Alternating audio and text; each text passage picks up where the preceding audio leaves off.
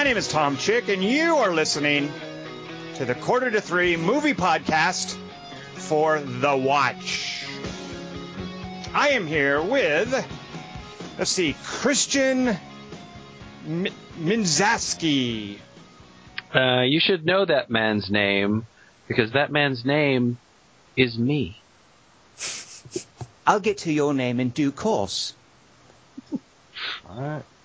And with a tagline. What's happening? That was my runner-up, by the way. That's what I figured. Kelly Wand, these are inside jokes for people who have seen The Watch. You may or may not be one of them. That's why I don't get it. Well, hopefully you do have for us, ladies and gentlemen, Kelly Wand with a tagline for The Watch. Watch parts? Is that a phrase? Maybe that's not even a joke, is it? Well, watches do have parts. It's actually a sentence. That's true. You did get a verb in it. Well, that's the joke part, but then there's no other part. There's no other part. It's like a unilateral, it's like a single level of meaning, just the joke. A single entendre. Wait, there's not some famous phrase that ends with, "Oh, but honey, your watch parts are showing," or something. Nobody says that. Victorian. I don't know. I've never checked. Let's talk about The Watch. We won't spoil it in case you haven't seen it yet. What do you mean you haven't checked? I don't understand that either. Do you smoke after sex? Oh. See? That assumes a lot of things. So, Dingus, without spoiling anything, that for people who may not have seen The Watch and don't want to really know anything exciting about it yet, why don't you tell us a little bit about what it is, what happens, maybe who's in it, for instance. All right, well, this week we saw The Watch, previously known as Neighborhood Watch, a 2012 American science fiction movie about a group of regular dudes who get together to police their neighborhood and wind up running into trouble. The Watch was directed by... See what happens there? Watch parts. Wind parts. The Watch was directed by Akiva Schaffer and written by Jared Stern and then written by Seth Rogen & Evan Goldberg. It stars Will Forte, Jonah Hill, Rosemarie DeWitt, Ben Stiller, Vince Vaughn, and an uncredited actor from Watchmen. The Watch is rated R for some strong sexual content, including references, pervasive language, and violent images. All right. Wait, a reference is dirty? That's it's got a reference in it. It doesn't say dirty. Sexual content isn't dirty. Why did you say dirty? Well, I just thought you meant any reference to anything. Well, the parent advisory is not about nudity. It's just about references. Sexual content including references. To, for instance, things from Nickelodeon shows. Right. Yeah. So reference with an F, not a V. Watch parts. The Watch opened with $13 million its opening weekend, which I actually meant to check. I don't know if it's better than Ben Stiller's last comedy, Tower Heist. That was Tower Heist. Right. I think that opened a little better than The Watch. I could be mistaken. Ultimately, I don't care. We'll get to that in a moment. Metacritic, which gauges the average rating of reviews that use numerical ratings or letter grades or what have you. The Watch comes in with an average of 35. On Rotten Tomatoes, which gauges the percentage of reviews that are positive, of all the reviews of The Watch, 15% were positive. All right. Yeah. But 15 people went, it's genius. We don't know how many people. We're just talking percentages, and we don't know how enthusiastic. Just ultimately, Rotten Tomatoes decided, yeah, that's an endorsement. That's a thumbs up. That's a positive review. I don't know about 15 people, but certainly 15% of all the reviewers was like, Was it even 100 people, or was it like 4 people and 15% of the 4 people? The Watch did open wide, so I'm guessing that every major publication has reviewed it that reviews movies. So I'm guessing way more than 4 people. Yeah. But we're not even part of that. Oh, good So Lord, that's how many no. more people. It's just a ton of people. You know, maybe with the people who don't actually professionally review movies. Well, actually, that's not true. So there's a company called rats. Is it CinemaScope that polls just average people who go to movies, most of whom have. I don't mean this in a disparaging way, but most of whom don't really have high standards. It ends up getting a letter grade, and most movies get like a B because that's what people do. They're like, yeah, it's okay, give it a B. I'm an average. Yeah. The Watch C plus from the average viewer. Right, the average viewer wasn't even given an average. But wait, C plus is above average though. You're saying a B's average for the average viewer.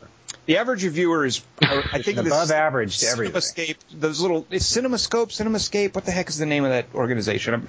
I can't remember the name, but yeah, things tend to be like the people they poll tend to be pretty forgiving and enthusiastic, even about things that don't review well. What about the below average viewer? And do we take their views seriously at all? Or do we just well, you know what? If you're a below average viewer, write to us. Let us know what you thought at kellywand@gmail.com. Did Kelly just say that B is average, therefore C plus is above average? Kelly Wand, I give your grading skills a C minus. What percentile though, Tom? I only can understand your percentile. Let's see. I want to see if 15% of us loved it. Let's find out. Yeah, let's get that. But first, we're going to spoil it for everybody listening. So if you haven't seen The Watch, you want to see it, and you don't want to know what happens in it, you better split. Get out of here. Because, Kelly Wand, why don't you give us a detailed account of the happenings in The Watch? Wait, you got to set me up with... And what would you call that if you were to do that, by the way? You could just go, Kelly Wand, you could just go, oh, you mean a blank, and then insert name there. Oh, yeah, but usually you say a fake one, but you think it's going to be, and then I correct you gently. Kelly Wand, yeah, he usually does that, as in never. All right. Oh, you mean to watch this? I was going to say watch this. I was actually going to request a watchopsis. I was going to request a partsis. Give us one of those, yeah. Watch parts. Everyone used to say that, I'm telling you. In 1833, it was dun, dun, dun. It was the come in of the 19th century. Watch this. Ben Stiller plays a guy who's shooting blanks with the wife. He sits on 90 different city subcommittees that he founded, which is probably at least partly why, but I guess isn't the point of the movie. I'm barely interested in clubs where I'm the only member. Despite this, and even though he knows everybody in the town and has it divided into sectors, he doesn't know the Vince Vaughn or Jonah Hill characters yet. His efforts to make a black friend are going nowhere, but he's making good inroads with the elderly Korean widow who's always washing her car. Euphemisms. Ben Stiller's day job is to not blow up Costco. We know he's good at this because for his security guard he hires an, I guess, illegal till today alien who brought a joint to his citizenship exam and his citizenship exam to his tattoo parlor. The Mexican guard, even though this is Ohio, celebrates his first night of legal work by smoking pot and riding a big wheel around the store and watching Wild Things in HD. Since I've lived in Canada for 5 months, I barely remember America at all, but I suspect he'll fit right in. Or he would have, but an alien kills him.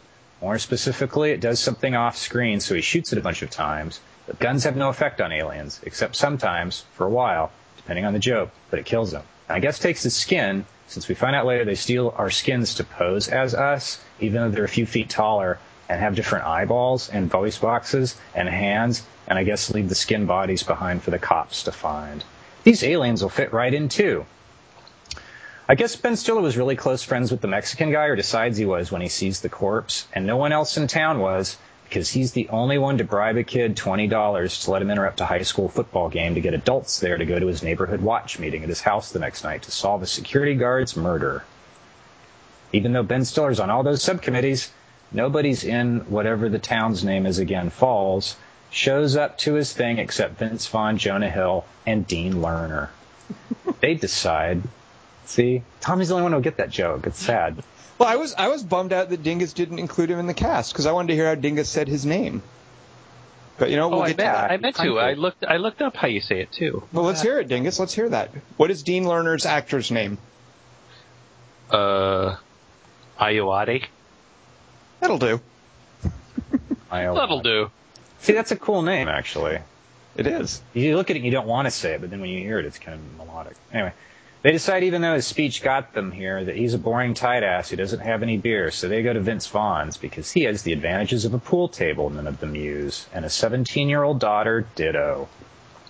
I get that Ben Stiller and Vince Vaughn are sort of reprising their Starsky and Hutch roles without Owen Wilson, except that this time Ben Stiller's the tight ass with a hot, horny wife, and Vince Vaughn's the fun-loving hedonist, but also a single dad. So it's kind of like if Abbott and Costello were both medium weight and only slapping themselves.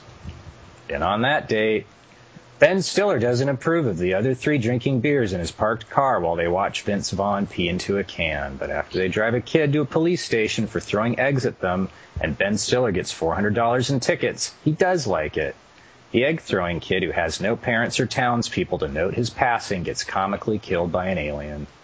I guess for his skin, although we never see any short aliens. In an unrelated bit, Ben Stiller drunkenly thinks he ran over another kid, but luckily it's nothing we ever see or that's explained. He finds a suction cup on his engine grill, so they assume they killed a Japanese man. Then they find an alien basketball I guess the alien was carrying, and get chased away by R. Lee Ermey with a gun because they're on the sidewalk and parked nearby. Although they're in suburban Ohio, they take the round stage prop to a nearby cow farm, stick their fingers in it, and kill a cow that they happen to be aiming it at without noticing. Then they all individually say lines like, "Whatever we do, let's be serious and not have a montage about blowing up shit." And then there's a montage of them blowing up shit. Since the farmer whose cow they just blew up and then cheered loudly about blowing up right there on his porch never emerges from his farmhouse, they blow up his tractor, his pickup truck, and finally the farmhouse with him still in it. I sure feel bad that Ben Stiller's impotent. R. Lee Ermey. I knew that one would kill, but I had to wait so long. R. Lee Ermey somehow gets Ben Stiller's name and phone number and calls him to tell him to get off his damn roof. Obviously, if anyone's on his roof, it's got to be the most nondescript of the four guys he threw off his sidewalk at gunpoint several montages earlier. They correctly interpret R. Lee Ermey's call as a clue/plot point and drive over to his place. Ben Stiller tells them to split up, so he takes Dean Lerner and goes around to some jittery shrubs where we hear sound effects vaguely evocative of an alien tearing the skin off an old man. Ben Stiller abruptly puts his mission to avenge his guard on hold to offer the alien some gum. For some reason, it tells them in English that they wear the skins of the people they murder as disguises. For some reason, it then menaces Dean Lerner, even though he turns out to be an alien soon. For some reason, even though R. Lee Ermey with the shotgun and the Mexican security guard with the pistol couldn't do shit to them, Ben Stiller successfully breaks the alien's neck with a garden gnome. Then, for some reason, he gets the alien into Vince Vaughn's basement and puts it under a blanket without Vince Vaughn knowing, till they're all there staring at it, and he unveils it. Did they take separate cars back to Vince Vaughn's house? Does Ben Stiller have a key? Why not just take the bag off Bane's head before he gets on? Anyway, we have yet another montage. Where they take pics with the alien's corpse. But like Snow White, when Vince Vaughn kisses it, it comes back to life. But instead of killing him, it hurls his stunt double into some cardboard. Then instead of killing any of them, it leaves. At least there's no imbalance between laughs and suspense. In the subsequent montage, they decide everyone they know is an alien based on their weird, unmotivated facial expressions. In a wacky twist, Ben Stiller's weird neighbor, who always makes a lot of sexual comments, turns out not to be an alien, but to be organizing an orgy. Sidebar, is the opposite of LOL, cry in silence. Bingus hates it. In another twist, the suspicious dude trying to bang his daughter that Vince Vaughn thinks is an alien turns out to be an alien. In another twist, the unusual member of the Watch who just moved into the area turns out to be an alien. Wait, right? Yeah. In another twist, the group breaks up. In another twist, they reunite. In another twist, they all die. In another twist, JK. In another twist, Ben Stiller's no longer impotent. In another twist, Jonah Hill's no longer insane, stupid, or fat, and is now chief of police. In another twist, Vince Vaughn's Jon Favreau. In one final twist, it's also a montage money shot in several senses. Since he made a joke about an Asian chick sucking his balls in the first scene, Dean Lerner becomes the Prime Minister of Singapore.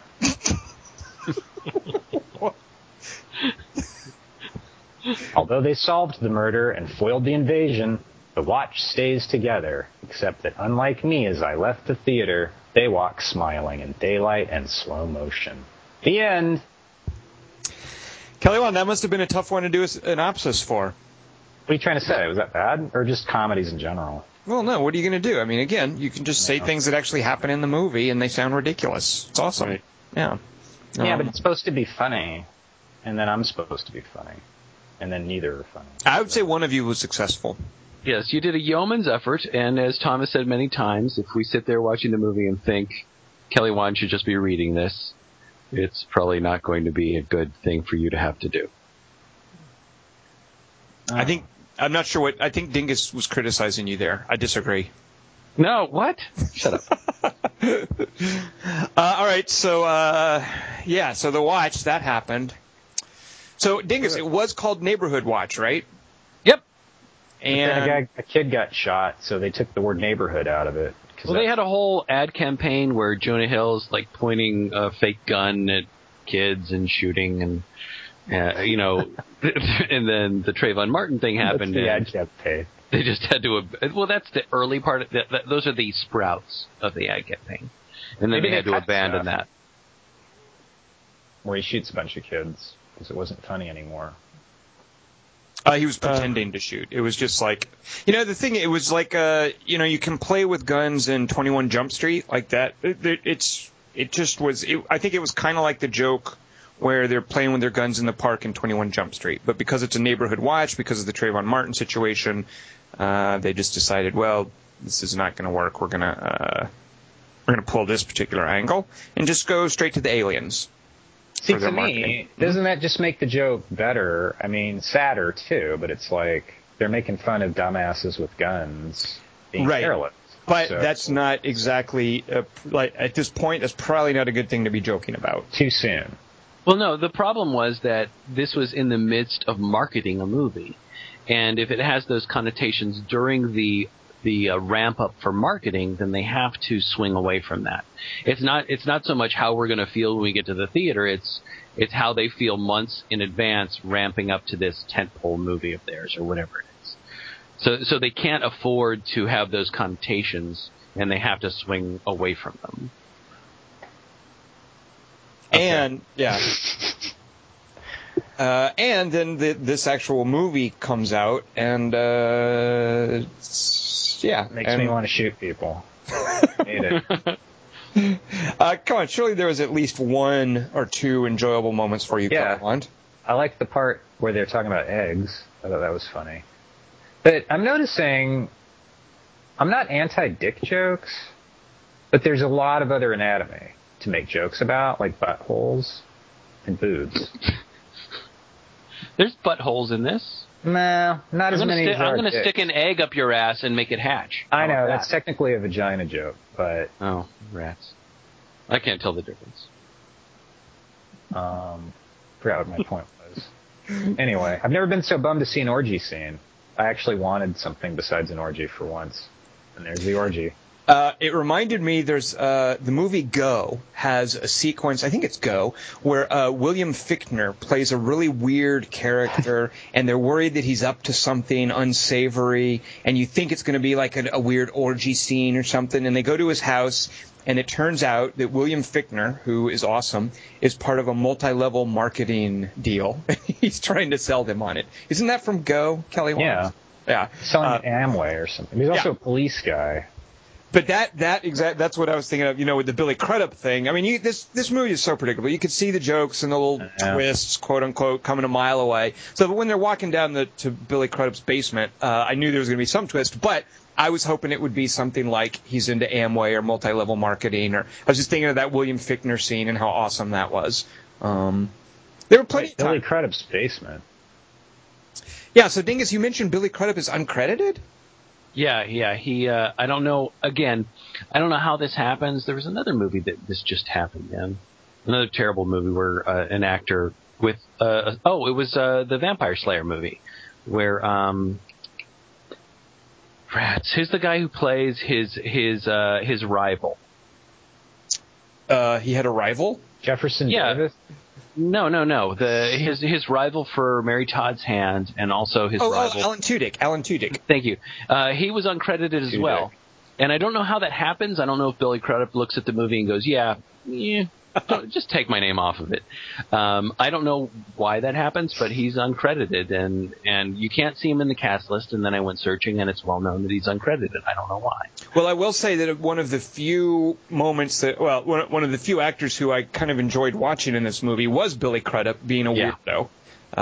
So he's perfectly creepy. He's perfect, and he's perfectly underused. And this is something that Akiva Schaffer or whoever is responsible, the three guys who wrote on committee to make this movie, they just refuse to use the talent they have properly. I don't know what the problem is, but you've got Billy Crudup doing some great stuff, and you just squander it. I would say the talent didn't seem that interested either. I mean, Ben Stiller just seemed like he showed up. Vince Vaughn just doing his typical nattering. I like Jonah Hill. Jonah Hill just seemed like he was hanging fire the whole time, like waiting to get a line. I don't know. There were a couple of things where I liked Jonah Hill. Yeah, but and Richard Ayoade. Dingus, say that again. Did I do it wrong? Yeah, I think you did it right. Ayoade. I think I left a syllable out. But anyway, that fella. I think it is. I think the accent is Ayoade, but I would have to look it up again. Okay. Well, anyway, that fella, Dean Lerner, as Kelly Wand calls him, he was the main reason I wanted to see it, because I love that guy. And it seemed like everybody else was too busy doing their stupid little improv-y style comedy that he could barely get a line in edgewise. Yeah. And he should have been the main character, and then he's like... You know what? I would have liked to have seen him, and, at least he would have brought a little energy to what Ben Stiller was. When he first shows up, he's funny. Yeah. But then they turn him into the straight man. Well, Ben Stiller is he's just dragging in the same unfunniness he did in Tower Heist. I don't know what's wrong with him. He seems Vince Vaughn I just feel like he's so fragile. What the hell's wrong? He feels like he's just playing Vince Vaughn. I'm just going to play the Vince Vaughn character, and it always feels like he's just about to crack, and not like he's about to laugh at his own jokes. It just feels like he's so uncertain of anything he can do. That stuff with his daughter is just embarrassingly bad. Yeah. And I don't know what's wrong. I guess maybe his only capacity is to play that Vince Vaughn character. I don't know. If you look at the difference between like Owen Wilson playing an Owen Wilson character, but still playing a character with Owen Wilson tones to it, and Vince Vaughn just doing Vince Vaughn, at this point it just feels embarrassingly thin. It feels like there's a veneer going on. It's just scary. Well, what my sense of it, Dingus, was that none of the actors was really connecting with each other. Vince Vaughn doing that thing with Jon Favreau in Made, it works, and it carries the movie, and it's fine, because they obviously have a connection. There's this great sense of how they work with each other, but I didn't get the sense that anybody in this movie was working with anybody else or interacting with anybody else in any meaningful way, and when the script would throw them their obligatory, okay, now you have a dramatic conflict, or now you have a makeup scene, none of that seemed to work for me. It just seemed like they didn't, nobody was acknowledging or working with anyone else or cared about the material. Yeah. Billy Crudup was funny. I love me some Rosemarie DeWitt, but good Lord, what a thankless little role for her. God, how do you wind up here? I mean, I don't know if that's the story of Hollywood or what, but how do you get from Rachel getting married to this? And she's got a couple of moments where I love her in this, but then she's relegated to sitting with the cop. Yeah, oh God, I was so bummed when she was like, okay, honey, you go kill aliens. I was like, no, leave her in the movie. Have her get into an action scene or something. That's another thing, too. It's such a pointless sausage fest. I mean, there's no female energy in this thing. And she shows up every now and then, but why couldn't one of the Neighborhood Watch members have been a chick, for instance? Get some funny woman in there. And maybe it was just because I am so psyched for Pitch Perfect. I watched a trailer for Pitch Perfect beforehand. Now, which actress is that for, Dingus? Anna Kendrick. Okay. All right. But that's the thing is I just, and then I had to, after seeing that, I had to sit around and watch four dudes being really unfunny. And it was just so painful. And just, as you say that, I just wish this had been the sequel to Bridesmaids. Sure, I'll take that. Just have all those actors do this movie. Fighting aliens, sure. Yeah, I'll take that. The bridesmaids fight aliens is your... Just have the women, because I think Tom's absolutely right. That not only that Rosemary DeWitt should have been in those final scenes, since you're going to bring her along anyway, just have them run the thing. Damn it. I'd rather see the bridesmaids do Quest for Fire kind of movie, except in prehistoric. They go back in time? No, they just have to discover fire. It's a post-apocalyptic, like The Divide. And see it. They could do. There's no telling what kind of shenanigans they could get into. But you know what? It's like well, I don't know. I was going to draw parallels to like Hangover. At a certain point in Hangover 2, like none of them was really working with each other, and it's just dudes not being funny, out. And I find that so incredibly tedious. You're absolutely right, because there's that sequence where they're sitting around the orb once they brought it back to Bob's house. And Bob decides to call it Lucy, and it's clear that they're just riffing. It's just, we're just going to throw out improv. And there's nothing related to character whatsoever. Jonah Hill goes on this whole thing about, I'm going to dress like a woman, and I'm only going to go to second base, but I'll do it if I have to. None of their improving has anything to do with their characters, but we're just going to throw it in. And it was just so jarring. Once the orb comes in, it feels like the movie just becomes aggressively unfunny. There were some funny moments before that. But Tom's absolutely right. Once they're in there improving, it's like, we're not going to make any connections. We're just going to spitball and throw out things like, let's call it Lucy. It's not going to have anything to do with anything.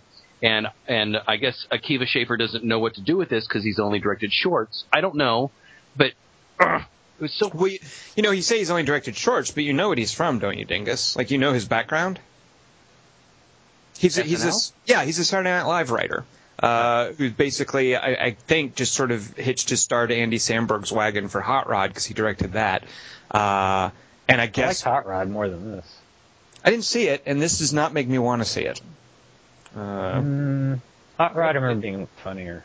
Is that Stuntman movie? Yeah, where Andy Samberg is Ian McShane and his dad, and he has to do his dad, and he has to do a stunt to pay for his dad's heart surgery. Yeah. Right. Did you guys? So I thought the Andy Samberg cameo in this movie was a nod to the Quarter to Three movie podcast. What?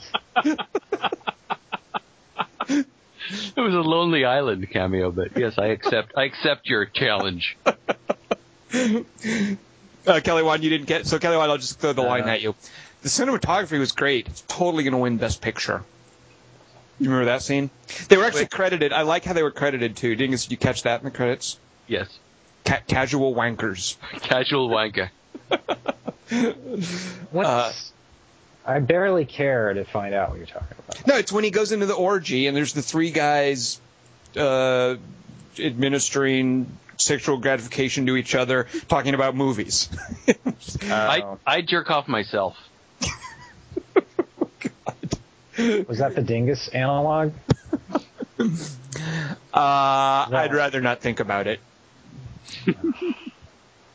Here's one. Also, and maybe because of so there were the shootings in Colorado, and since then folks have been sort of suitably prickly about certain things. And there was a guy in, I'm just going to say this is Florida. I don't know where this was, but there was a guy in, we'll say Florida, who flipped out. And made some threats against coworkers, and he was arrested for it, basically saying, I'm going to shoot this place up, and he was arrested for it. And it turned, whether he was going to do it or not, who knows, but he ended up being like a sort of a loudmouth saying some inappropriate things, and when the police searched his bedroom, they found all of these weapons and ammunition and stuff, and I couldn't help but think of that when Jonah Hill goes into his bed and flips it up. I don't, maybe just because of the timing, but I don't find funny this like wannabe cop guy who is kind of psychotic, keeping all these guns under his bed. Like that was something that then it turns out he's not psychotic. No, I had the exact same reaction when he flipped up his bed and showed his arsenal. All I could think about was that guy's apartment. Yeah.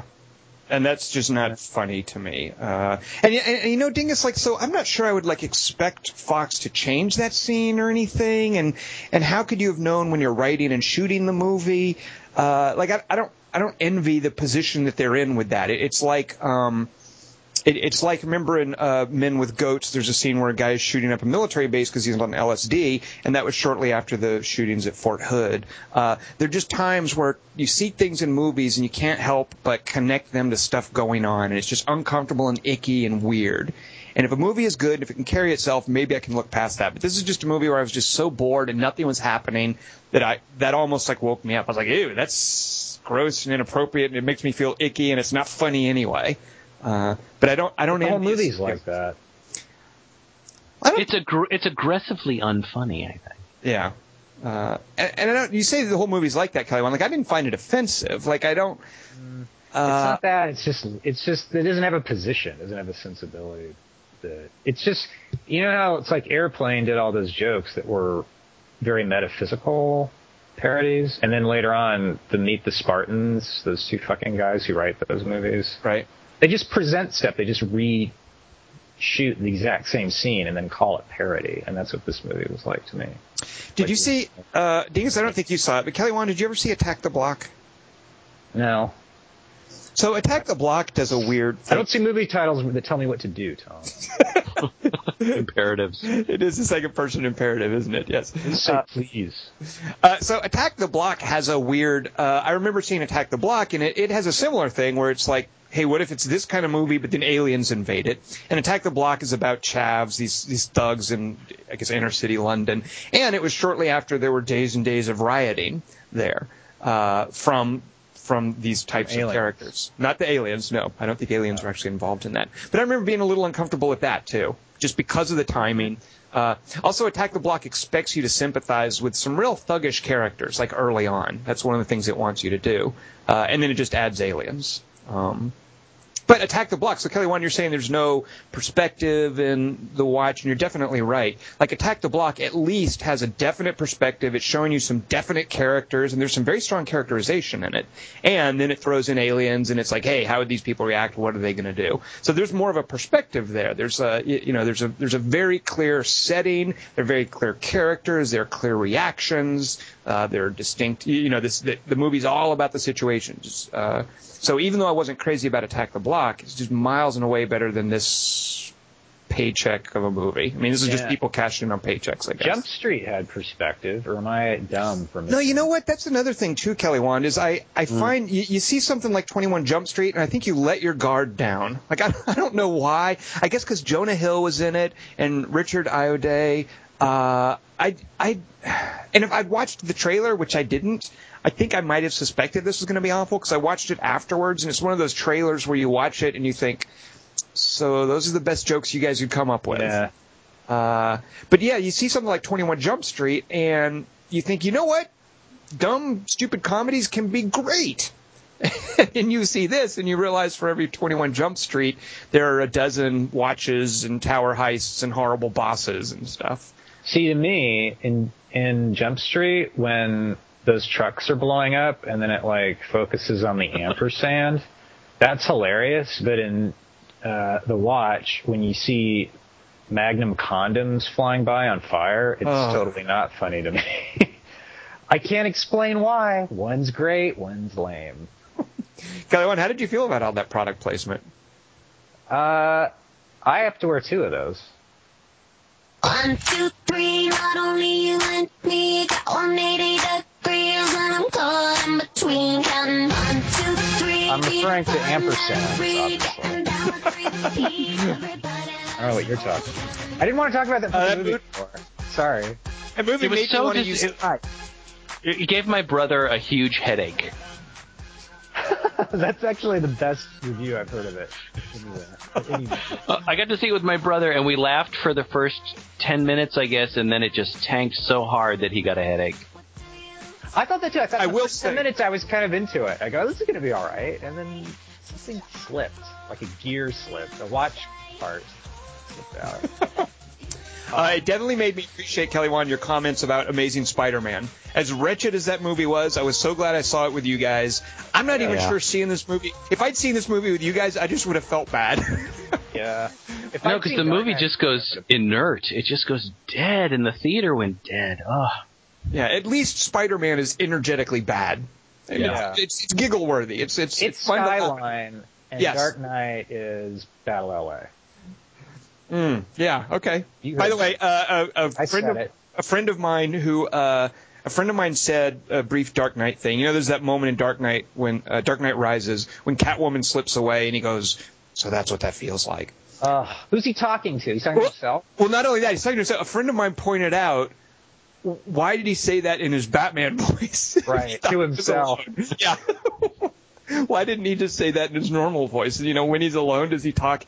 Wait, and he's capable of doing that, but he thinks, since she did it to him, like, wouldn't he have known she was? That's fucking stupid. And does he see people reacting after he leaves? How does he know they do that? Yeah, exactly. Well, he does it, and that's why he does say that. So it's the greatest movie ever. So it's character development, right? Yeah.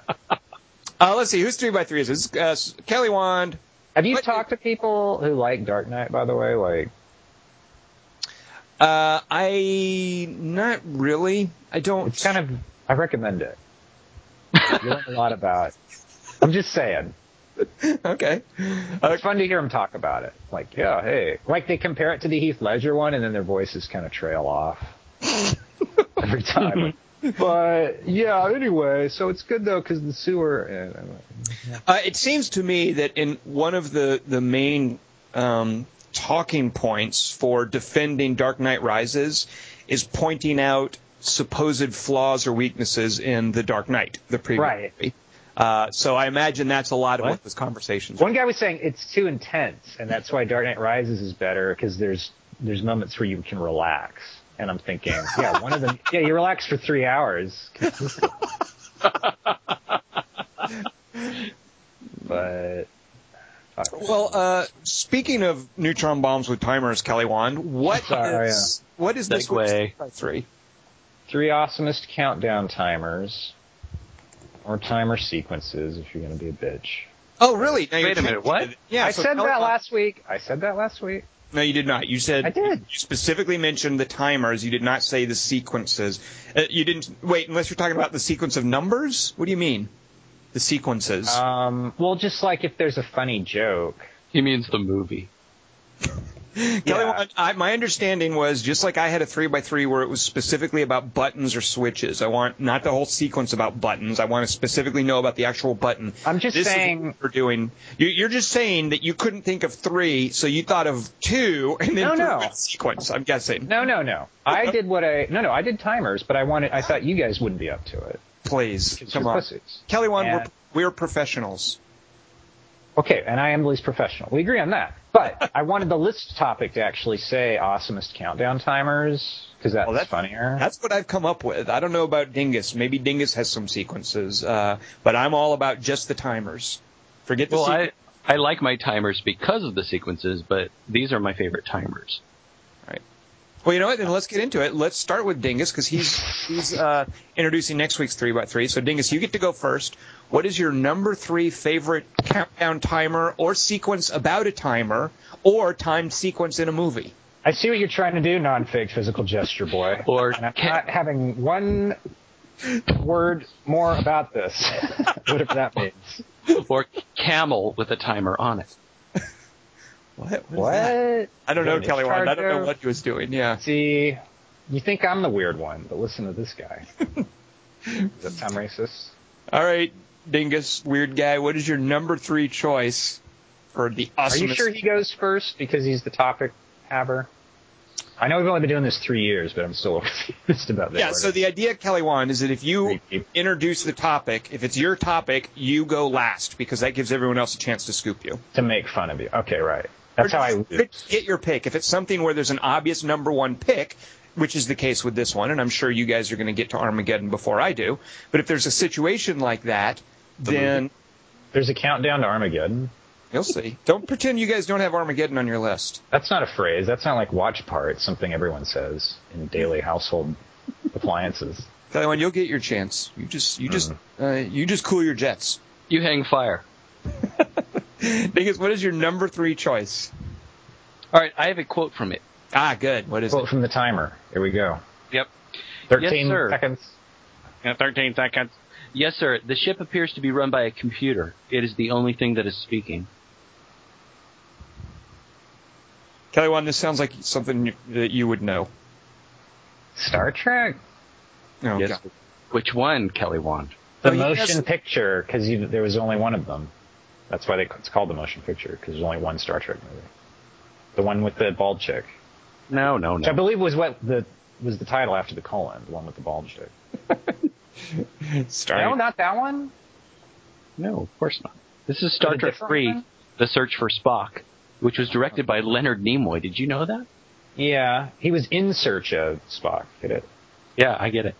So this is from 1984, and the specific countdown timer is the timer that is counting down to the Enterprise self-destructing.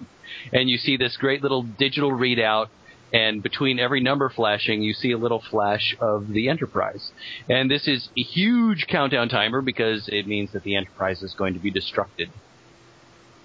And I love this countdown timer because of the sequence. Oh, God, Kelly Wand wins. So Kirk gets ambushed when he goes back to the Genesis planet by a Klingon Commander Lloyd. Krug. Yeah, Klingon Commander Krug, Christopher Lloyd. And the Enterprise gets ambushed and disabled. So Kirk pretends to surrender, but then he initiates the self-destruct of the Enterprise. And then he gets the whole skeleton crew of the Enterprise beamed down to the Genesis planet. And then the boarding party of Klingons victoriously beams to the Enterprise and runs up to the bridge. And the leader of the boarding party, who I think is named Torg, but I could be pronouncing that wrong, goes in, and Klingon Commander Kluge says, "Who's there?" And Torg says, "The ship's run by a computer. It's the only one speaking." And so Kluge says, "Let me hear what it's saying." And of course, the computer is saying 8, 7, 6. And you see the counter flashing behind him on that screen with the flashing of the number and the little image of the Enterprise. And then, of course, Commander Kluge yells, "Get out! Get out of there!" So it's I not agree with Tom. it's not the timer per se. It's the sequence that you No, it's enjoyed. the actual timer. I like those numbers and those pictures of the Enterprise. The numbers 8, 7, and 6. I love those numbers. Those are my favorite numbers of Have all. you ever seen the number 8 represented in a movie quite as suspensefully? In the prequel to the movie 7, I did. Yes. Wait, that would be 6. 6. Oops. Yeah. Wait, 8 was... What's he talking about? Who knows? All right, so Dingus has rolled out a little Star Trek to To wet our palates? I was going to say to appeal to the nerds. Dude, Kluge and Torg were my two favorite Star Trek characters till the whales in the fourth one, and that Land chick. She was a great character too, also named Torg. Kelly Wand, is it okay to pick for a 3x3 choice a movie that you maybe haven't seen? Yeah, Okay. it's encouraged. Because I don't think, you know what, I guess I've seen this as a kid, because I was trying to think of specifically timers, not sequences. Sequences are fine, but I wanted to think specifically of the actual timer. And we've seen so many regular digital timers, and that, nothing special about that, unless it's like from the movie Armageddon. But we'll get to that in a moment. But so I was trying to think of things that weren't digital timers, like we've seen a million times. And the one that I thought of, and I guess maybe I have seen the movie because I vaguely remembered as a kid being kind of freaked out about it or a little suspenseful about it. And I really need to see this movie. But there's an hourglass in Wizard of Oz, isn't there? No? Yeah. Doesn't the Wicked Witch use an hourglass? And I'm not even sure what its timing, but I seem to recall it figures prominently into something suspenseful or something that I dreaded. Like, I have some weird childhood memories of, like, that being a subject of dread. I think it's how long till they kill Toto or something. Whoa! They're going to kill the dog? Unless she gets them the head of the Wizard of Oz or something. That sounds kind of dark. I think you might be thinking of a different movie. Maybe it's the lion. You didn't look it up if it's your choice? Well, no, because it made me think, you know what, I really should go ahead and see Wizard of Oz, and I didn't get a chance to. But I did remember the Hourglass. I did a Google image search for Hourglass Wizard of Oz, and there's a picture of that old lady with a big old hourglass. And I was like, yeah, that. I like that. I'm going to pick that. So there's something in there. I don't really know what it's timing, but I just vaguely remember as a kid sort of dreading when the sand runs out of the top part of that hourglass. And, that's not a digital timer. Like, how many movies, I can't think of... She wouldn't have left Toto with her. That's stupid. That can't be right. Yeah, my number one features one, but I'm not going to tell you what it is. Features an hourglass? I couldn't hear. So your number one thing is you're saying is an hourglass? It features an hourglass, yeah. Good, okay. Well, then, then we'll table that discussion for when we get to your number one. Because I just wanted to think of things that weren't digital clocks, and that hourglass, for some reason, just bubbled out of my childhood, subconscious, whatever. So there's my pick. All right, so Kelly Wand, what is your number? Not sure I feel about this. Well, why? You said it was okay. You told me before I said it that I could... Yeah. Plus, Kelly Wand, there's a Wizard of Oz, I don't know, remake, reboot, nod. There's some Wizard of Oz movie Sam coming Raimi. out. Is it Sam Raimi? Yeah. The thing with James... off World of Warcraft for. The thing with James Franco is a Sam Raimi movie? I think so. Oh. Wouldn't that make sense? Because he's been in the last 3 Sam Raimi movies. Give or take a Drag Me to Hell. Well, maybe there'll be an hourglass in that one. All right, so Kelly Wand, what is your number 3 pick then for a favorite countdown timer? Or timer sequence? No, I didn't do that. That would be weak. And Star Trek-y. My number 3 is in Outland. I remember that the guys show up an hour early. So it's like all the numbers switch to like 0000. Like they have to come in off the assassins have to come in through the concourse, and like above the door where they come in, it's like there's that gigantic timer, which I thought was really funny because like, oh, ship's coming. You got to know to the second when the thing was going to dock at the bus track. And they get there an hour early, and even then it doesn't matter. They break the time limit and just come in an hour early? Yeah, so he's scrambling around already because Sean Connery thinks he has like another hour. But then it's like, but they don't know it's an hour early till the thing lands, which I thought was kind of weird. Because you'd think they'd know an hour before that. Okay, we're going to be there an hour early. Then he just finds out it's an hour early, like 3 seconds before. Like they saved an hour just by landing. Quicker. Did you know that... Fascinating one. Did you know that Outland is a remake of Stagecoach? You mean High Noon?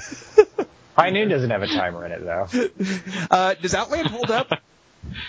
3 o'clock high. 3 o'clock high does. Well, yeah. Oh, that should be my number 1. Wait, it still can be. Thanks, Dingus. You're welcome. Number 1. That's my number 3, though. Someone else talk. Does Outland hold up? No. Oh, okay. But the timer does, the rest of the movie. I always fast forward to the timer and still pause and then watch it for 2 hours and then take the DVD. But come on, how can it not hold up? So it's a remake of a Western. It's got Peter Boyle as the bad guy. It's a Sean Connery in like a space mine, right? Yeah. Come on, isn't it awesome? Frances Sternhagen is the nurse, right? Yep, she patches him up. Is it directed by Peter Hyams? Who directed that? Yeah, pretty sure it is. Yeah. Kelly Wand, I'm going to reject your answer, and I'm going to assume that it's still awesome, and I'm going to watch that. That's right. It also has the awesome, it's awesome take on, space physics. Where when your suit pops a leak, you blow up. I don't know if that's realistic, but I remember being freaked out by that as a kid. How do you know it's not? That. How do you know it's not? Because I looked it up. Oh, please. Scientists don't know. They'd have to float someone into space and test that, and they're not going to do that. I saw a movie with that in it this morning. Where somebody went out into space and blew up? No, where they talked about that. I was at the National Air and Space Museum this morning, and I got to see this great IMAX movie called Hubble 3D. It was just awesome. I'm sorry, it was awesome. And it was just this 3D presentation of how the Hubble telescope got into space and got repaired all those times. And it had these astronauts talking about changing out the boards, and if they had sliced their gloves, how they would have died, how their oxygen would have leaked out and they would have died. Nobody talked about exploding. They just talked about how they would have died just in matter-of-fact terms, but with fear, with Well- the obvious understanding of fear. And anyway, I'm sorry. This movie was so great. And I'm sure it was rated PG, so you can't have astronauts admitting that they're going to explode like overripe melons in that situation. That's They don't, true. though. So wait, Tom's saying that ratings should have been stricter if what Tom thinks would have happened if the suited Tauren would have been what they'd said verbally. In Sunshine, don't people do like an open space transition from one ship to another? What's the movie where they have to hold their... 2001. No, they do it in Sunshine, but It is- he leaps across and freezes, doesn't he? Right, like the threat there isn't that you're going to pop like a melon, it's just that it's freezing, right? Right. Yeah. In Event Horizon, I think there's one too. Well, those movies aren't as realistic as Outland, of course. That's true. Because in Outland, they're miners. Space miners, right? They're No, mining. not young people. Kelly won. Dingus, what is your number 2 awesomest countdown timer or sequence in a movie? And maybe All you right, got a line for us. I've got more than a line. I've got a bit of dialogue. Dingus, let's have some dialogue. A line and a dialogue is nothing like. He's going to do a whole scene for us. Dingus, whenever you're ready. It hasn't learned. Is there any way to make it play itself? Yes. Number of players, 0. That's C-3PO. It sounded like your C-3PO voice. I thought It was the not. C-3PO voice was his normal voice. Okay. Or was it Kurt Russell playing chess in The Thing? It's War Games. Fucking Thank you, Oh. Kelly Wand. Right. All right, so this is not a conventional timer by any stretch of the imagination. The timer I'm choosing is the 10-digit sequence that Joshua, the Whopper Joshua, has to decode in order to launch missiles for the second time to annihilate the USSR. And I love this countdown timer because I love the way these numbers are ticking down, these 10 digits, and one freezes when he gets it, while they're getting him to play tic-tac-toe against himself. And the female officer there is yelling out the numbers.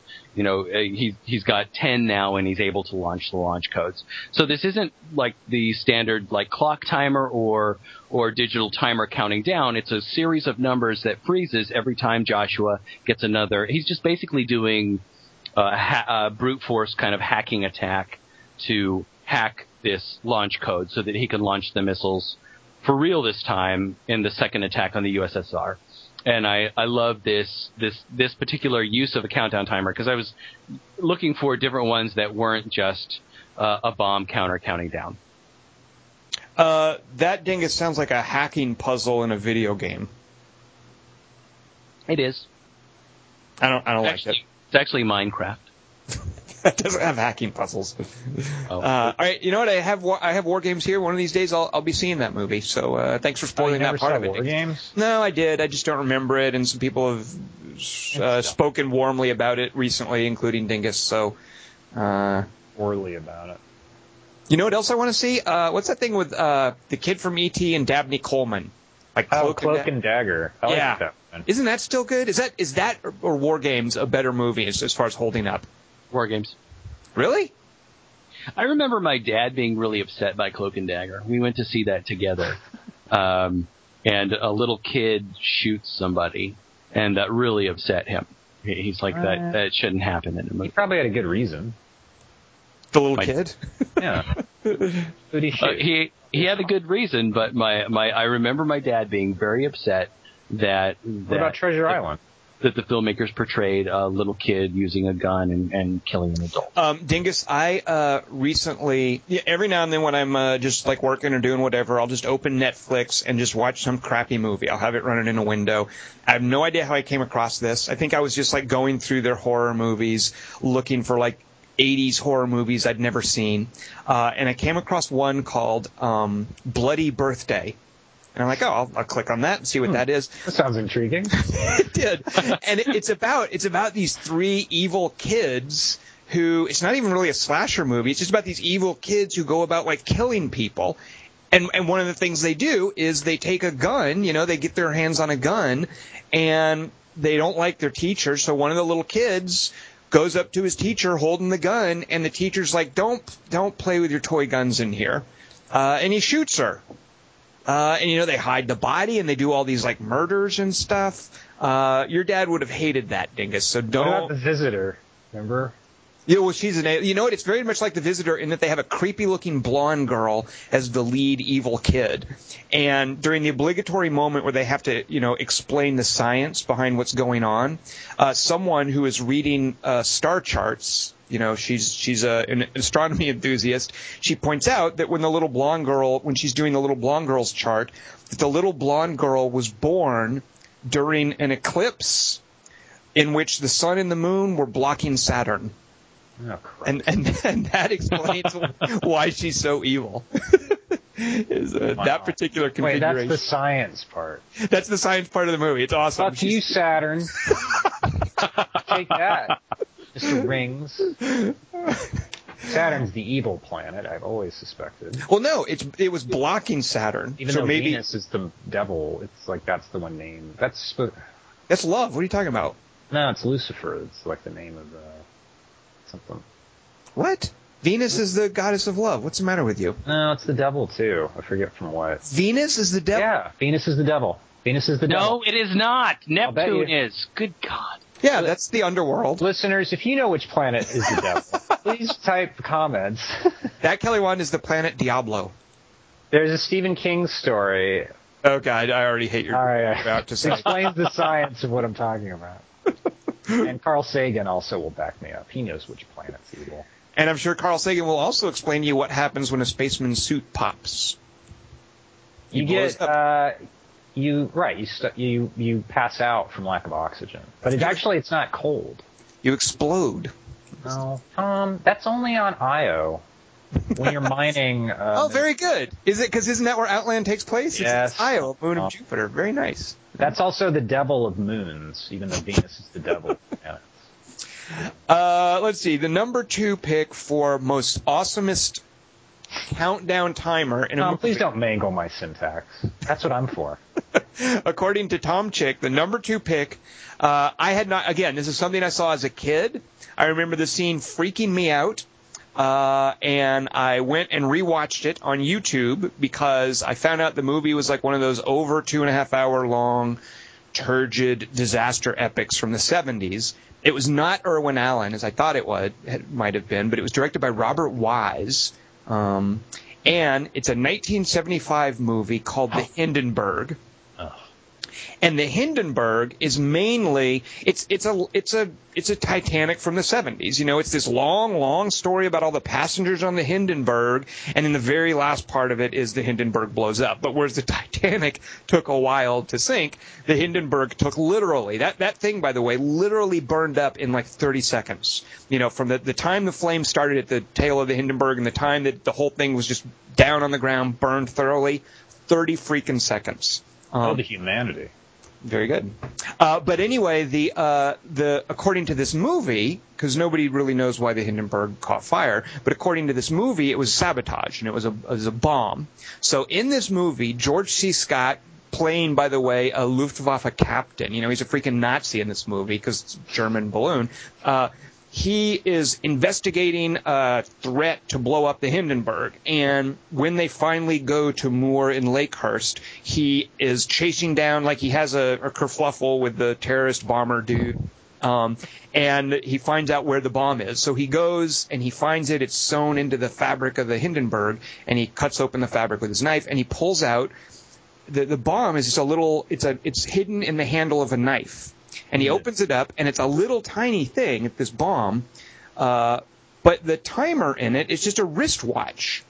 And it's not clear from looking at the timer when it's going to go off. Like, is this imminent? It's just the hands like going around. There is a little notch, but is the notch there for the minute hand or the second hand or the hour hand? Looking at it, and I don't think George C. Scott's character knows either. The audience doesn't either. And there's just a scene of him looking at this bomb, and it's tiny, and he's running his fingers along it, and he just gets to the part where you turn the hands on the watch, and he pulls that out. It's the little tiny mechanism, and he's futzing around with the hand. Like, it's not a diffusing scene. He clearly doesn't know what to do with it. He's just messing with it, and it goes off, of course, which you know it's going to do because this is the Hindenburg. Right. And they do this goofy 70s thing where it's just it's like a smash zoom to his eyes, and the film goes orange, and it shows somebody like a stuntman being flown backwards, who's somebody who had just walked up to George C. Scott. But the weird thing is, from that moment on, the movie's in black and white. It blows the color out of the movie because they intercut it with the actual newsreel footage of the Hindenburg. But I just remember that watch, and I remember as a kid being freaked out by the fact that it blew up because you're supposed to diffuse those. But going back looking at the scene, just how it's a countdown timer, but you have no concept for how long it has before it goes off, and he's futzing with the watch hands. Which, did he set it off? Did it just reach the timer? Who knows? This sounds fucking stupid to me. It's No not. offense. No, it Sounds awesome to me. I just can't believe Tom watched this movie. No. I didn't. I didn't. I watched it as a kid, and Yeah, well, that's what I mean. The final part of it is on YouTube. You can see the last 10 minutes of Hindenburg on YouTube, and that includes the scene where George C. Scott is futzing with the knife handle bomb, and whoops, it goes off. So he did it because he's an idiot. His character is. Basically, yes. Yep. That's the implication in the movie, is that he Why didn't found he get it out of the fucking hydrogen? Exactly. You know what? Why not climb to a hatch or whatever they have in the side of it, or just cut a hole in the fabric and chuck it away? And no, he sits there, and it's a long sequence where he's running his finger along it. And there's even, by the way, over on the left of it, there's a little switch that you flip, and he's flipping it up and down. Like, that's how he's going to check out this bomb. Is he's going to one of the switches says detonate. It doesn't say anything, but he's definitely flipping it. It's the worst defusing sequence ever. See, if I watch that now, I go, oh, see, he's the double agent. He's trying to set it off. Based on my interpretation of the Dark Knight Rises ending.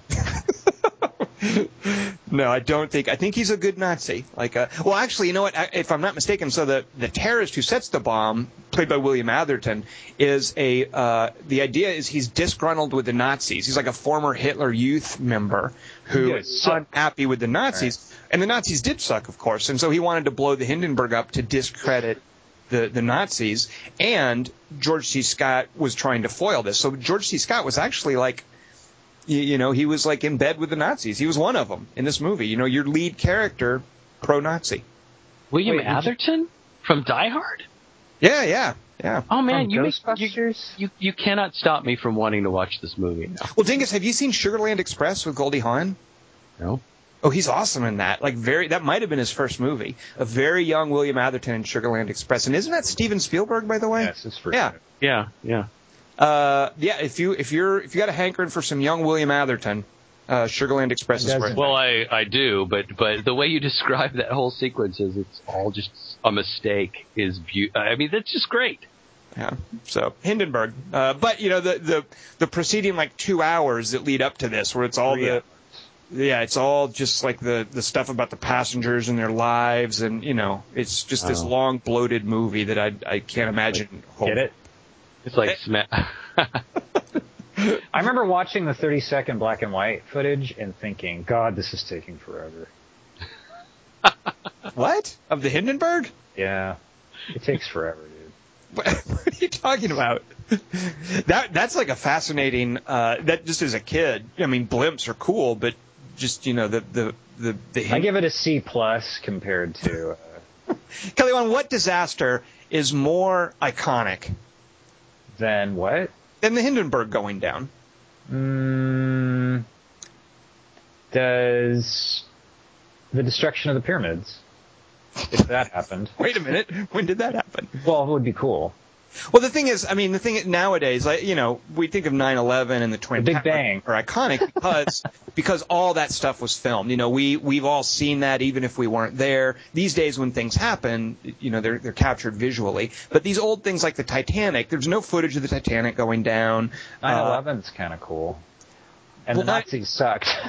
These are the worst quotes ever on the internet. But the thing about the Hindenburg is because it was, it was this prestigious way to travel back then, and it was an explosive gas. That's the part of it that seems retarded to me. Can't you at least make it float without, or with more? Well, they eventually did. No, they eventually did, with like helium versus hydrogen. There's safer ways to do it. But the thing about the Hindenburg coming to New Jersey then was it was like a big media event. This was, in a way, it was Nazi propaganda. It was this German line that was sailing these Zeppelins around the world. They were a big deal. So there were all of these newsreel cameras there when it happened. So we do have that famous footage, that newsman who you said, the humanity thing, like listening to that. The humanity line is a trope. I mean, that's kind of a cliche now. But when you listen to that actual newsman, when it actually, and because it's a 30-second thing, like that's some pretty powerful stuff. You've got a guy on the radio seeing this horrible thing happening and reacting to it, and it's such authentic emotion.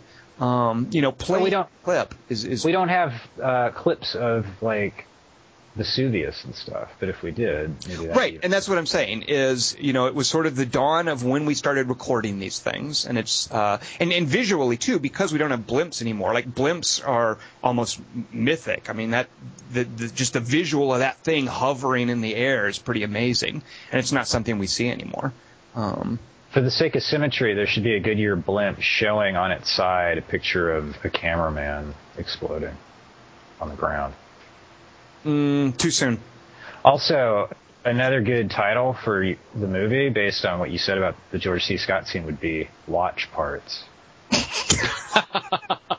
Very good, Kelly Wand. See what I did there? All right. I had an ace up my sleeve, Tom. Very nice, Kelly Wand. So, Kelly Wand, what is your number 2 pick for awesomest countdown timer? Escape from New York. Because it's a really convenient one. It's like super big and cumbersome and wristy. And what is it timing? It's timing till the thing in Snake Plissken's neck blows up. But he has to get the president's 9-fingered corpse back to the X-ray machine in time. Nope, not the corpse. They don't care about the president's corpse. Oh, that's the cassette recorder of Ernest Borgnine's favorite song. Too soon. It'll stop nuclear war. Yeah, too soon. Nuclear fusion.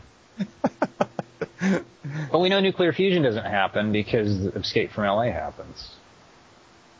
And in that one, it's the same shit. He has a different timer, but it's not as cool looking. And then it turns out the poison's a red herring. And what's Escape from L.A.? What's that? Not familiar. That's my number 2, Escape from New York. Yeah, not familiar with this Escape from L.A. thing you're talking about. I don't. They had a timer that was specifically designed just to count down the 48 hours needed for the mission. They had that lying around. Was there a sequel to The Dark Knight, Tom? No, I don't think so. I think they stopped. There was a prequel called 6, I remember. Kelly Wand, was there a sequel to 2001? Yeah, 1941. It was Spielberg's first movie. William Madison did it. Did Peter Hyams direct that one as 300's the prequel to that. What? Dingus? So sorry. All right, so Kelly Wand, your number 2 pick was which Star Trek movie again? What was it? The one where Mr. Spock gives his life, or saves his life. So, by the way, I think Escape from New York does hold up. I haven't seen that in, I'm sure, maybe 5 years, but that's got to still be like great, campy, fun, like right up there with something like Big Trouble in Little China, right? Yes, definitely. And listening to those commentary tracks holds up too. Yeah. Just for no other reason, hearing John Carpenter smoke like a fiend during them. All right, so Kelly Wand, a little Escape from New York. Dingus, what do you have to top that? For my number 1? Mm-hmm. It's apparently an hourglass. I know that much. All right, yes, there's an hourglass involved, and I have a quote from it. Okay, so I think I'm going to guess this, because I have 2 data points from which to guess. So what's the quote? Data point. All right, here's the quote. These are the sands of my life. Accept them, and the spider will have no power to harm you. But your own life runs out with the sand. Oh, good Lord. Is this Prince of Persia? No, I think it's the Star Trek where they put the bug in Chekhov's ear or Scotty's ear or something. No, that's not a spider. Oh. Maybe it's Spider-Man. These are the sands of my life, and the spider won't hurt you. What? Spider won't hurt you. Dune. Wait, no. God, it sounds awful. I'm pretty sure I haven't seen it. It does sound like a terrible movie, and we'll be really bummed to even have to listen to him talk about it. Scorpion King. And it's his number 1 pick. Yeah. But you know Dingus. You know even Dingus better than I. Kiss of the Spider Woman. Wow, that would be awesome. Or Kiss of the Spider Woman. You mentioned a spider. I'm just thinking now of things with spiders in them. I don't know. Did they talk? Is there an hourglass in the Hobbit movies? Because there's a spider in those. No. I don't know, Dingus. Yeah, I don't think either of us has seen. They don't say things like "sands of my life." And I know that's true. There's no sand in Middle Earth, you crazy bastard. Where do the men of the East come from? Rumpelstiltskin, Hump. Dingus, nobody knows this movie. Very notable landscape. All right, have you guys ever heard of a movie called Krull? Fuck yeah, bitch! I breathe that shit, yo. Apparently not. All right, so Krull, directed by Peter Yates, who also directed Breaking Away and Bullet, by the way. There is a widow of the web, and she's been exiled to the web of a giant spider, glass spider, because she murdered her child. And the only reason she stays alive is because she has an hourglass full of the sands of her life.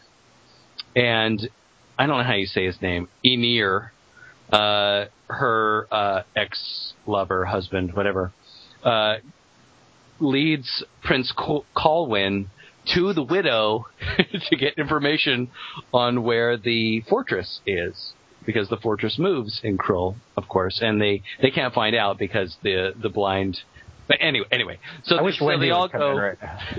They all go to Honey, are you going to bed soon? the widow of the web, and he goes to find out this information. And in order to let him escape the web, she gives him the sands of her life. So the specific countdown timer is the sands of her life that he holds in his hand. And as long as the sands exist, he will be able to live. And as soon as those sands run out, he's dead. So the countdown timer are those sands of the hourglass that he holds in his hand. And Dingus, this is better than the hourglass in Wizard of Oz? Since you've never seen Wizard of Oz, yes. All right, is Krull hold up? No, it's a horrible movie, but that idea is awesome of a guy who has to get the information back to the hero, and he has to hold sand in his hand while he does it, and as the sand runs out, his life runs out, and that's a great countdown timer. The hourglass sands that he's having to hold in his hand, and as of course the hourglass runs out, or as the sand runs out, he dies. Why doesn't he just turn it over? Because she has to break the hourglass and pour the sand into his hands. This sounds He's holding them. He's holding the sand in his hand as he escapes the spider web and as he runs across the plains to go meet his. Why doesn't he just put it in like a plastic baggie or something? Why just throw a watch true. into the blimp? He only has sandwich-sized baggies, and they need snack-sized baggies. Because you did not actually watch Krull again, did you? Not this week, but I watched it for some reason. Best Weapons. The last 6 months. It might have been Most Weapons. Yeah, it might have been. Isn't Krull the name of the planet? No, it's the name of the weapon. No, I don't think it is. It's the name of the character. Which one's Krull? And is Krull a verb? And why is Dingus not answering me? The Watch Krull. It is the Watch Krull. Krull is the glaive. The glaive. It is the weapon. It might be the planet. Tom knew what Krull was. No, I don't think it is the weapon. I think it is it's the moving fortress. So anyway, like Tom, I was really thinking about different types of timers, and I was trying to think of hourglass timers, and I kept thinking of one where the hourglass sand runs out and somebody dies because of that. And finally today, Krull jumped into my brain. So number one, Krull. Haha. That's how it moves when you think of it. A leap. I think it's no Wizard of Oz. Now I want to find out what's going to die or what's going to happen when the Wizard of Oz timer runs out. So I feel like Dingus did his homework way better than I did. But you know what? I can't believe none of us remember. Well, you guys have seen it. I mean, I haven't seen it. Yeah, but I read the books, so they make me forget what I saw in the movie. All right. That's my excuse. I know too much, Tom. I see. Right. It's your problem with a lot of things, Kelly Wand. Is it? So it also has a balloon in it, but not a watch. Wizard of Oz. Wizard of Oz has a balloon in it? Yeah. No, you're thinking of the the remake. You So I was can't watching. lower it. Oh, yeah? Well, I was watching some trailer because I'll watch a trailer until I know it's something I want to see, at which point I close my eyes. And I'm watching some trailer where James Franco, it's black and white, gets in a balloon. And I'm like, what the heck is this silly thing? And then it turns out it was that Return to Oz deal. So there's a balloon in that one as well, Kelly Wand. Makes sense. Yeah. All right, so I'm very disappointed neither of you guys picked Armageddon for your number one pick, because that's, they've just got that big old timer back there. Michael Bay knows how to make sure it gets in the shot. He stands Billy Bob Thornton in front of it. And it's Is that your number one? Yeah. It's the timer till the end of the Earth. Till, an asteroid the size of Texas hits the world. What? They have a timer for that. Yeah, they said it as soon as, Billy Bob Thornton might even say something like, give me 11 hours on the big clock, or it's not 11 hours, it's however many days. They said, Michael Bay is a very visual filmmaker. I'm not sure if you're aware of that, Kelly Wand. Texas is a very visual analogy for the size of something hitting the Earth. Too. What do you like specifically about that timer, Tom? I like what it's timing. I like how big it is. He likes what it's timing, Dingo. You like the Not the numbers, right. I like the sequence. I like who's standing in front of it. I like the colons between the hour and the minute. Yeah, and it might even go down to tenths of a second. And you know what? Actually, I might even... I can see why. Aren't there two of them? We have 1/10 of a second left to stop that. There are many timers in Armageddon. There's even a timer where a nuclear weapon is going to blow up unless William Fichtner can disarm it. Once again, little William Fichtner in our podcast. You can never have too much of that. Timers within timers. So that's right. There's a bomb that that they're going to use to blow up the asteroid, but NASA is convinced, and they lose communications briefly, that the astronauts won't be able to drill deep enough. And by the astronauts, I mean the world's best deep core drillers, won't be able to drill deep enough in the asteroid to set off the bomb. So NASA is like, you know what, we're just going to, and not even NASA, Keith David, like the president of the military or whatever they call it, Joint Chiefs of Staff, whatever he is, he's like, you know what, we got to blow it, just remote detonate the bomb now. That's our best chance. So they set that off, and William Fichtner has to disarm it.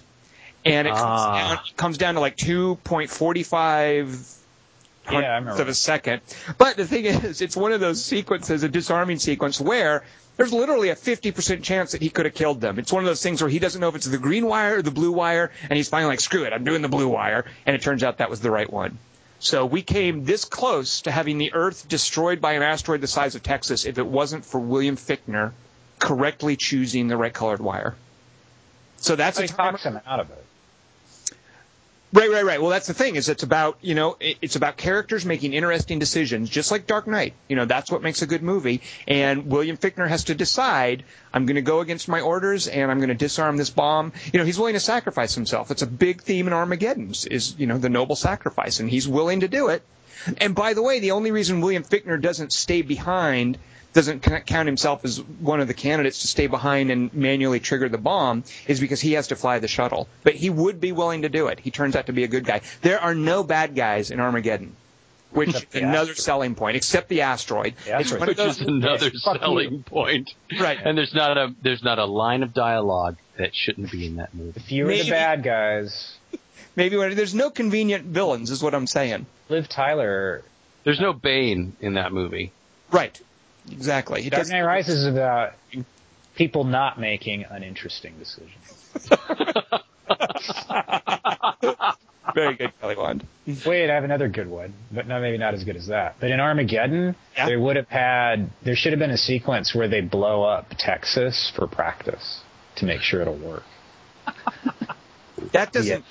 They should have dug up Texas and hurled it at the Earth just to see it. They should have thrown it at the asteroid. It's exactly the same size. And there's a Texas-shaped hole. The world's best Texas diggers. And Mexico's all, what? What are you guys doing? We'll explain later. That's how Billy Bob Thornton talks.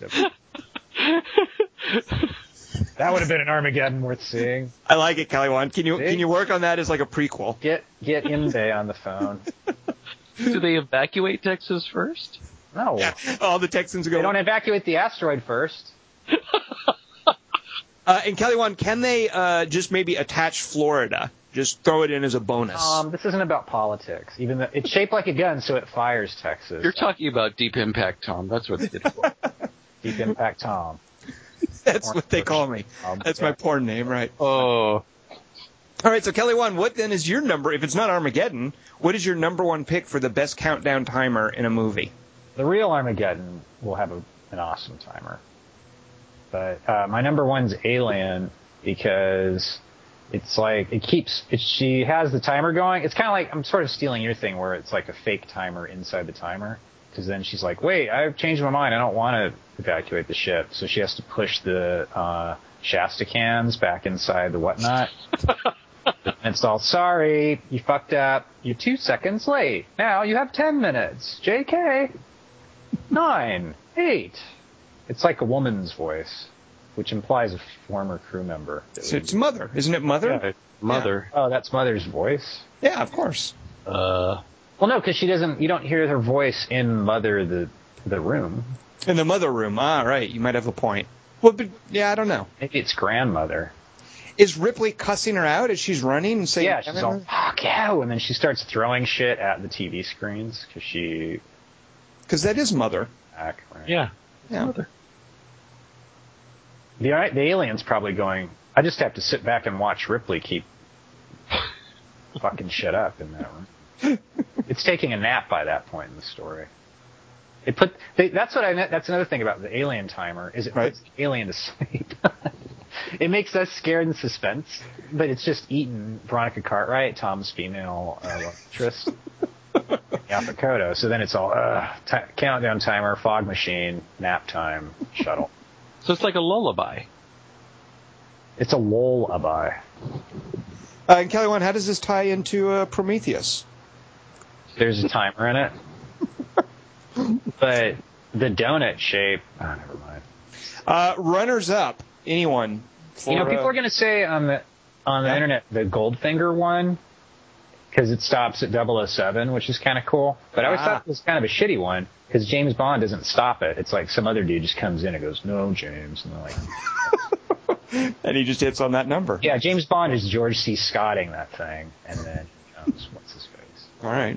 Is there a countdown timer in Hurt Locker where the guy they think is a terrorist but who isn't has a countdown timer attached to him? I don't think in Hurt Locker the threat is a remote detonated. No, but at the end there is that timer. The guy's on a timer because then Jeremy Renner goes, "No, I can't do it. I can't." Oh no, the vest bomb. The guy in the vest bomb. Right. Yeah. Okay. That is a timer. Right. I just don't remember what it looked like. I couldn't remember that either, and I was away all week, so I couldn't access any movies that I own.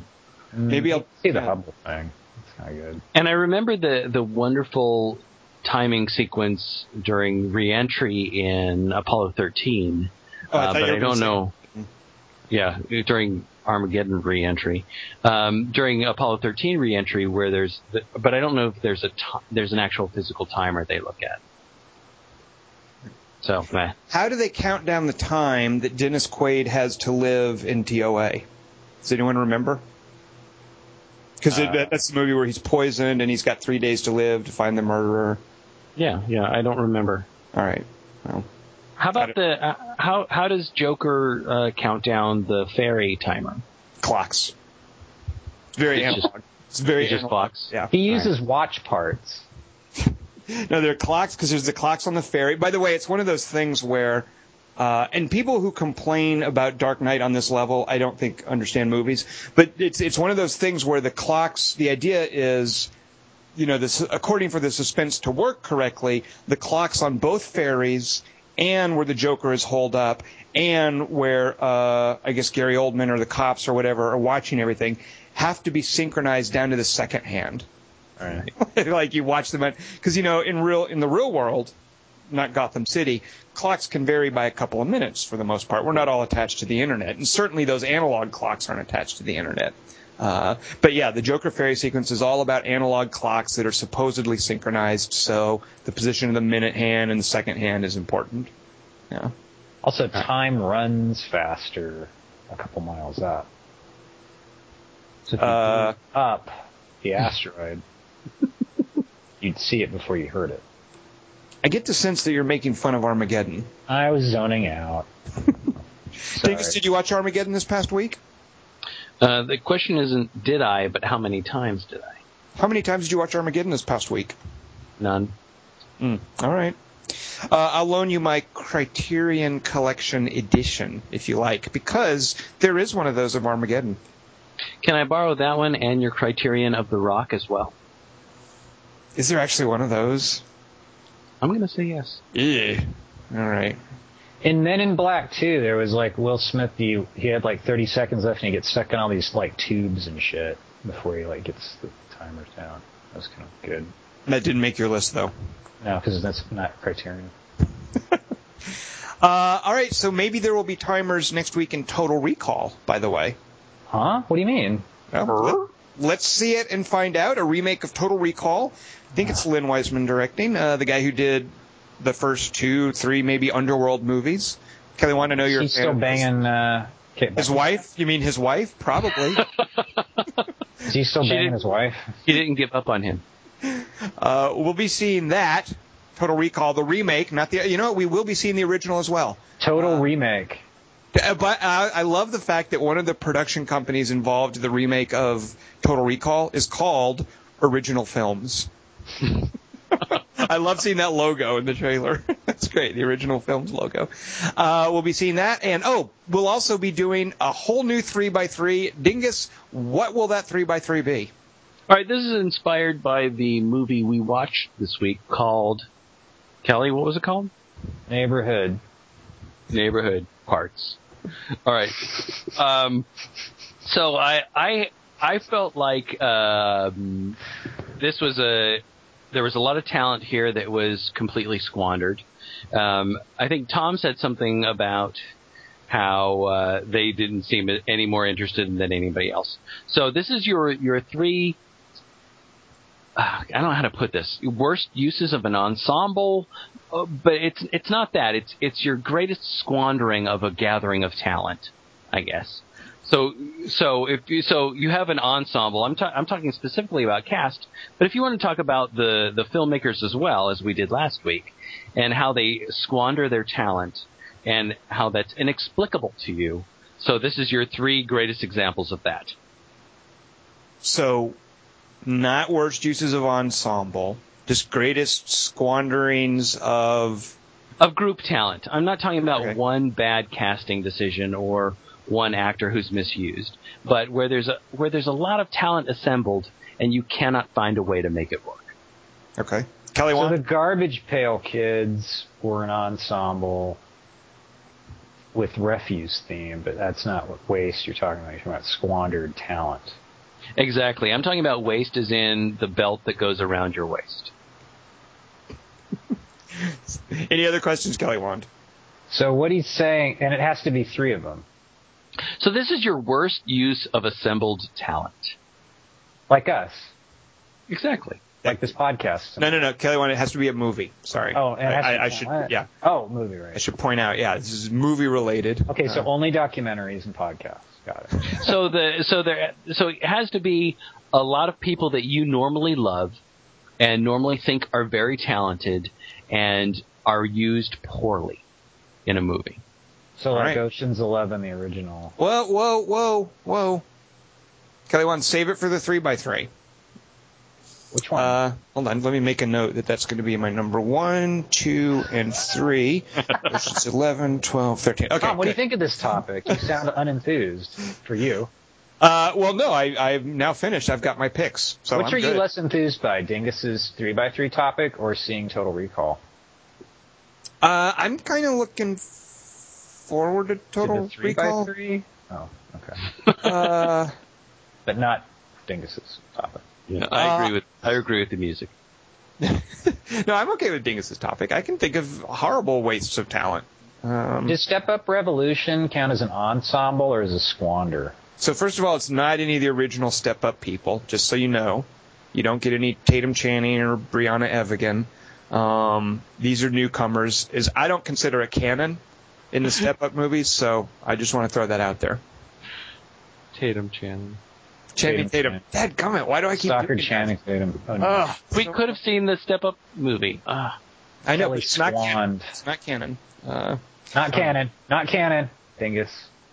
All right, so next week we will see Total Recall, and we will bring you a 3x3 of worst squanderings of assembled talent. No, Or it's- sequences That's perfect. I involving. like the way you said that. there's places you can go with that. I am Tom Chick. I have been joined by Christian Molinsky It's Christian Morosky. and Kelly Wand. Widower of the web.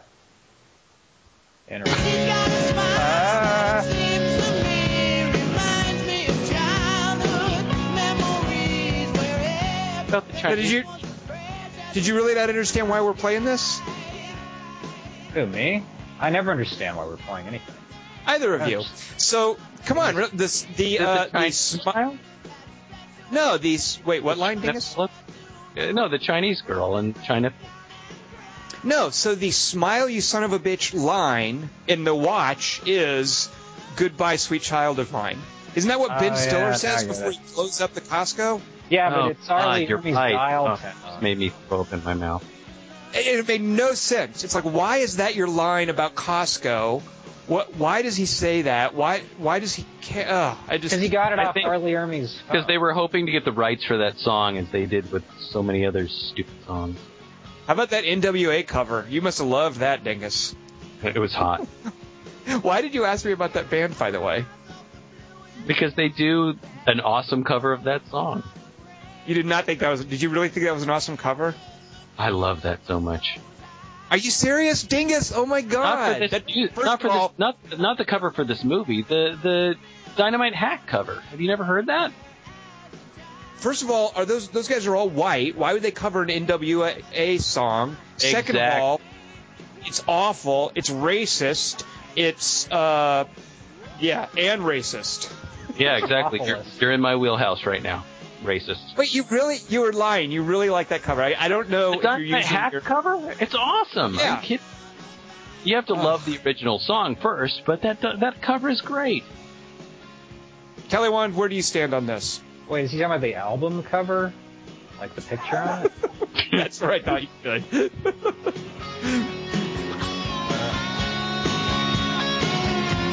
Hey,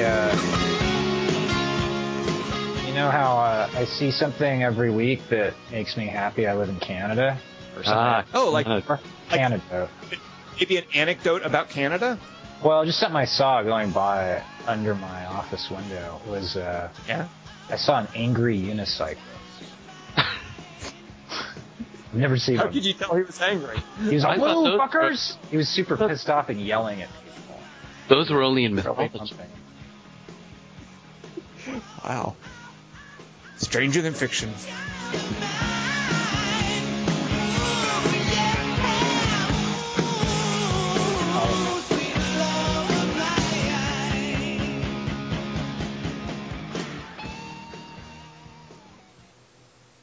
Well, Dingus, we podcasted again together. Here's the thing. I'm not going to go past second with Kelly, but if I have to, I will.